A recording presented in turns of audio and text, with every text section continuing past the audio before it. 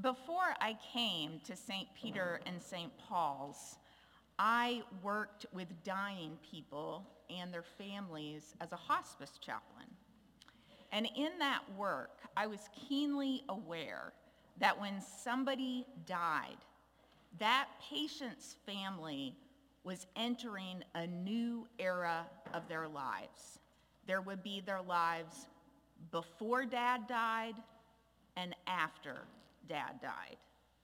And sometimes I would enter into the scene right as things were passing from one era to another, in that liminal space where someone's father or husband or brother or son was still lying in the bed where he had been breathing just an hour ago, but now his breath and his spirit was gone.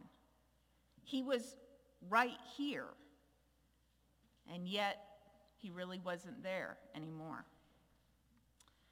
The reality of death is confusing and disorienting. Intellectually, we all know that all of us are going to die, but something lulls us into believing that the people we love will be exempt somehow. C.S. Lewis suggests that the reason death feels so unnatural is that we were never meant to die in the first place. We were created for immortality by God. And death, coming with the fall when humanity sinned against God, feels like a foreign intruder because that's exactly what it is. If death is disorienting for us, it was no less so for the followers of Jesus. In just 6 days, they had watched their rabbi, who many of them believed to be the Messiah, go from being praised as he was entering Jerusalem to being condemned to death for blasphemy and then crucified. How could this man that they had followed from Galilee, whom they had seen heal people, heal many, many people, how could he be dead? And what were they supposed to do now? These were just some of the questions that the two Marys, Mary Magdalene and the other Mary, who was likely the mother of James and Joseph, may have been asking themselves as they made their way to the tomb of Jesus very early on Sunday morning, the day after the Sabbath. Now, they knew exactly where the tomb was because they had been there when Joseph of Arimathea, a wealthy man, a follower of Jesus, received Jesus' body, wrapped it in a linen cloth, and laid it in his own tomb. These two women returned to that tomb.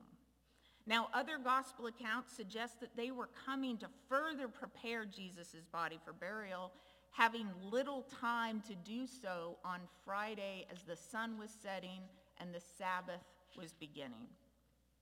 But what these women didn't know were some other developments that had taken place since Friday. You see, on the Sabbath, the chief priests and Pharisees went to Pilate and asked him to make sure that the tomb of Jesus was under guard. They said, "We remember what that impostor said while he was still alive. After 3 days, I will rise again. Therefore, command that the tomb be made secure until the 3rd day. Otherwise, his disciples may go and steal him away and tell the people he has been raised from the dead. And the last deception would be worse than the first." So it wasn't enough for them that Jesus was dead. They wanted to make sure that he stayed dead and that no one could say otherwise. They needed Jesus' body to remain in that tomb. So Pilate allowed them to take a guard of soldiers who sealed the tomb shut and kept watch. Now, between the Roman seal on the tomb and the soldiers guarding it, there was no way anyone was going to get in or come out of that tomb, or so they thought. And then, in the 28th chapter of Matthew's Gospel, we read, "And suddenly there was a great earthquake, for an angel of the Lord descending from heaven came and rolled back the stone and sat on it. His appearance was like lightning, and his clothing white as snow." Now, I want you to pay attention here to what we do not hear in Matthew's account. We do not hear Jesus sneaking out of the tomb at this point. The stone was not rolled away for Jesus' benefit. He was already gone. The tomb was already empty. Resurrected bodies, as the gospel accounts reveal to us, are very fleshy. They're real. They can eat food, but they do not need doors to make entrances or exits. They're a bit advanced. And so all the seals and all the guards in the world were not going to prevent the Lord's plans. The chief priests were right to be worried about Jesus' promise that he would rise again on the third day. And he kept his word, and he didn't need the help of his followers to pull it off. The guards, having witnessed the earthquake and the angel rolling back the stone of the tomb and sitting on it, were in shock.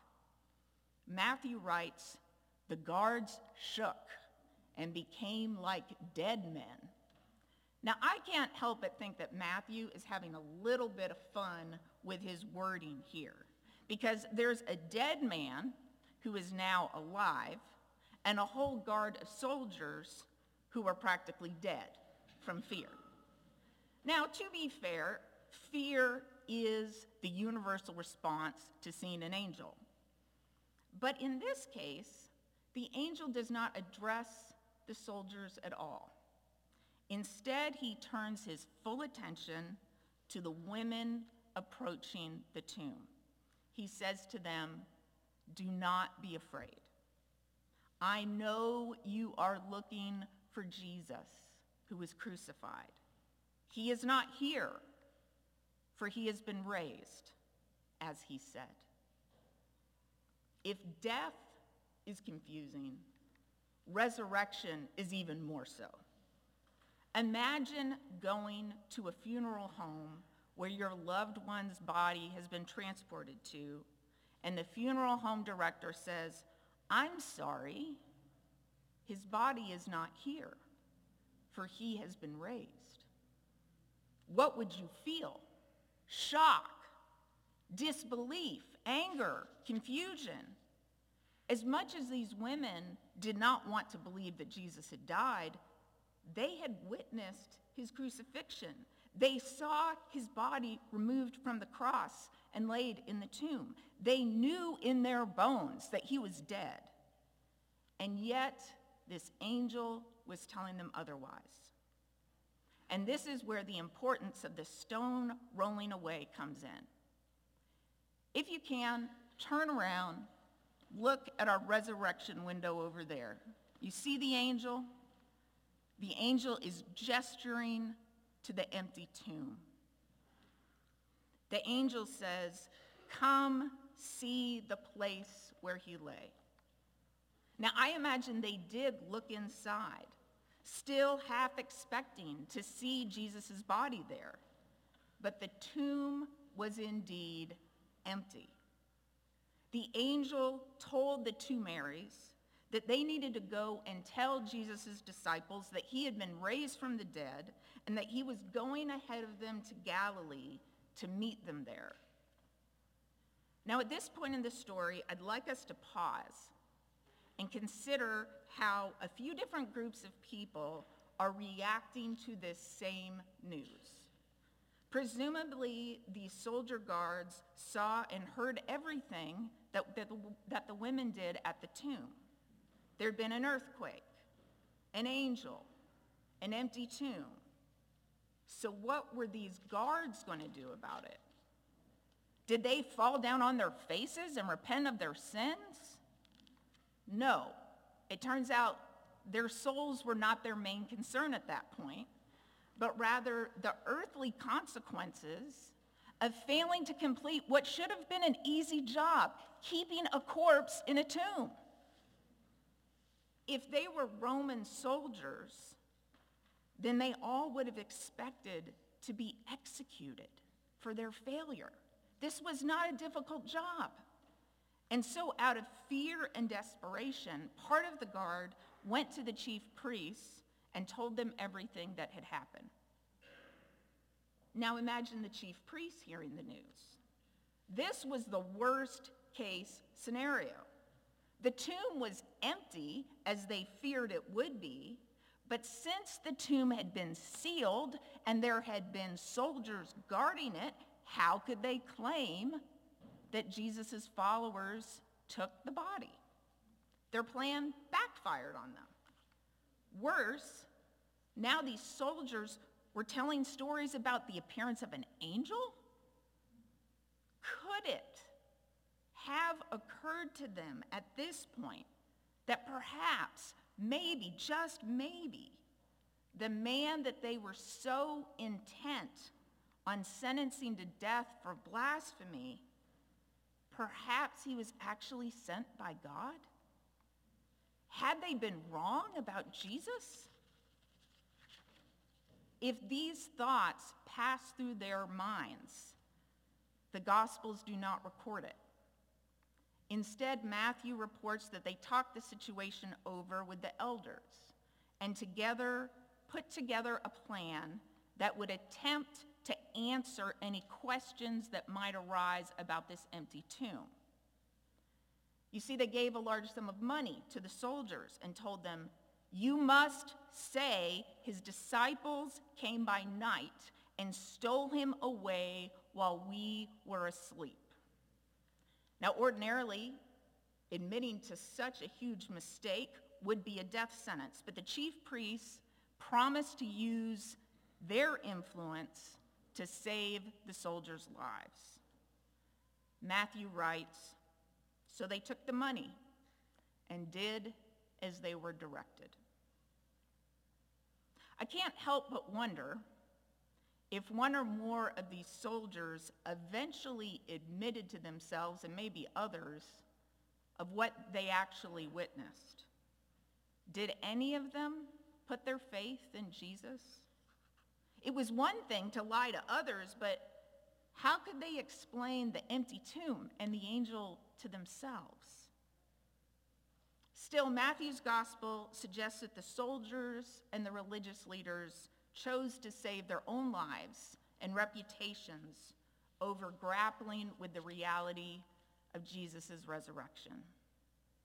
Whether a Jewish religious leader or a Roman soldier, contemplating the possibility that Jesus rose from the dead and was indeed Messiah and Son of God, well, that meant making a lot of enemies very quickly.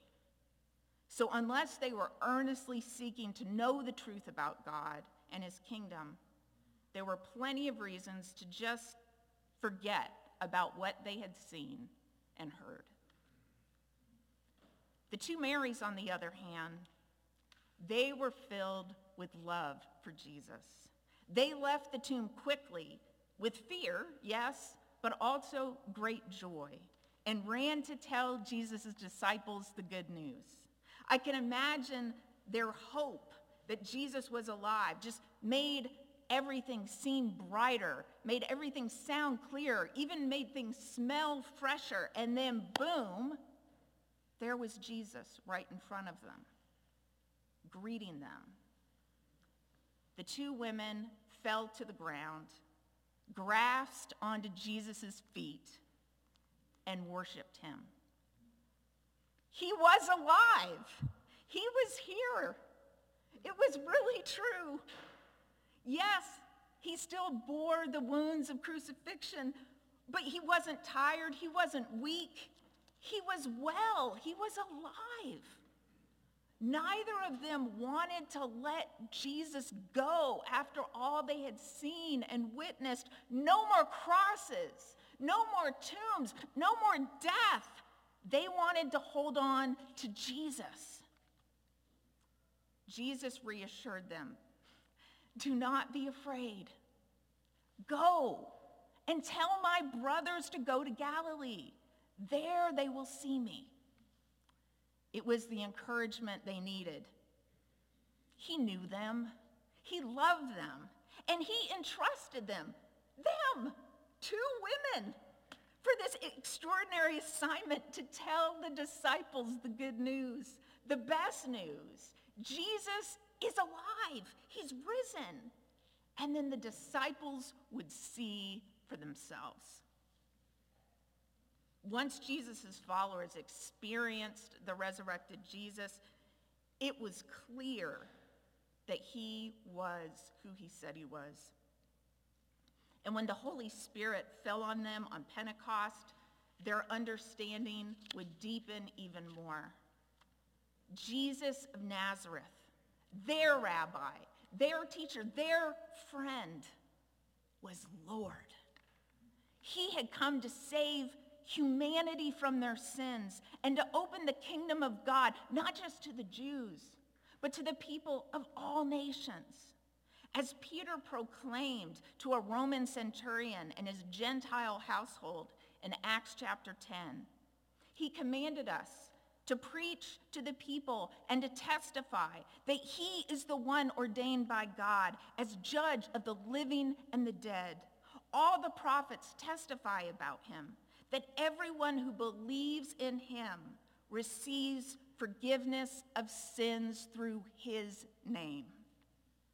The death and resurrection of Jesus Christ changes everything. Everything. Even our understanding of death. Pain and suffering, sin and death are still with us. We know that, don't we? But they are not permanent. They do not have the last word. On the cross, with the sacrifice of his perfect, sinless life, Jesus defeated sin and the curse of death. Satan, hell, and all the powers of darkness were put on notice. Their time is coming. Their reign will come to an end. For those who put their trust in Jesus Christ, the difficulties we face in this life are, as the Apostle Paul writes to the Corinthian church, a slight, momentary affliction, preparing us for a weight, eternal weight, of glory beyond all measure. Now, granted, I confess, sometimes my wounds and griefs and sorrows feel heavier than momentary afflictions. But friends, Paul's making a comparison here. The glory of God, the power of his love shown to us in Jesus Christ's death and resurrection, the eternal weight of his glory is so great.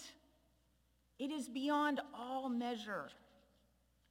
Our Lord is eternal and everlasting, and nothing that opposes him can stand in the face of his glory, power, and love.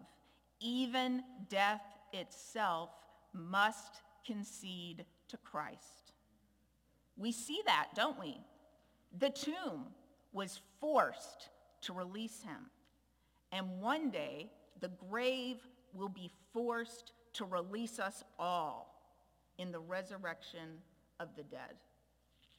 This is why, even in the face of disease, tragedy, and death, the anthem of those who put their faith in Jesus is, Alleluia, Alleluia, Alleluia. In human history, there are two eras: before Christ and in the year of our Lord. Now, you can call it the Common Era and before the Common Era, but we all know who the central figure is. And so in this 2023rd year of our Lord, on Easter Sunday, you have a choice. You can, like the soldiers and the religious leaders, put out of your mind all you have seen and heard and know about Jesus and carry on business as usual. Life is life. Death is death. Nothing to see here. Or, like two women, both named Mary, 2 millennia ago, you can hear the good news and embrace with great joy Jesus and his resurrection. And when you encounter him, you worship him.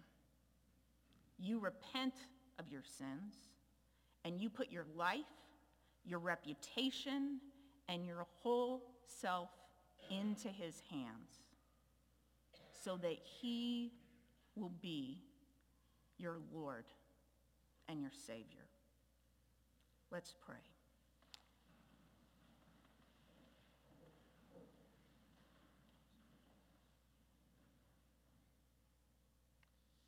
Lord, today I pray for all of us who cannot get you out of our head.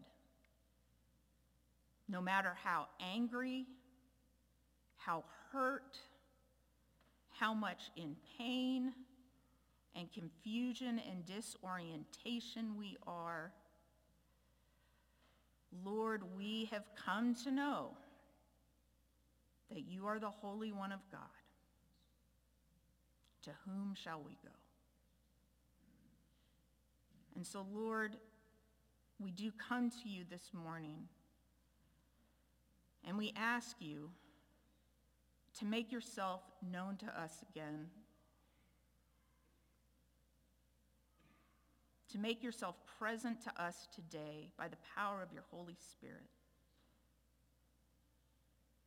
to give us the Holy Spirit's power to worship you in spirit and in truth, to give us the grace and courage to confess in our hearts our sins. You know them, Lord.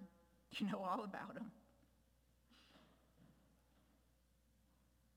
And you love us. Beggar, banker, prostitute, priest. You know all of us.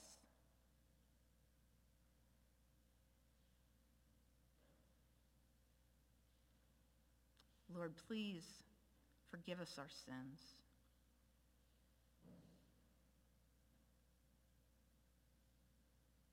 Thank you for welcoming us into your kingdom.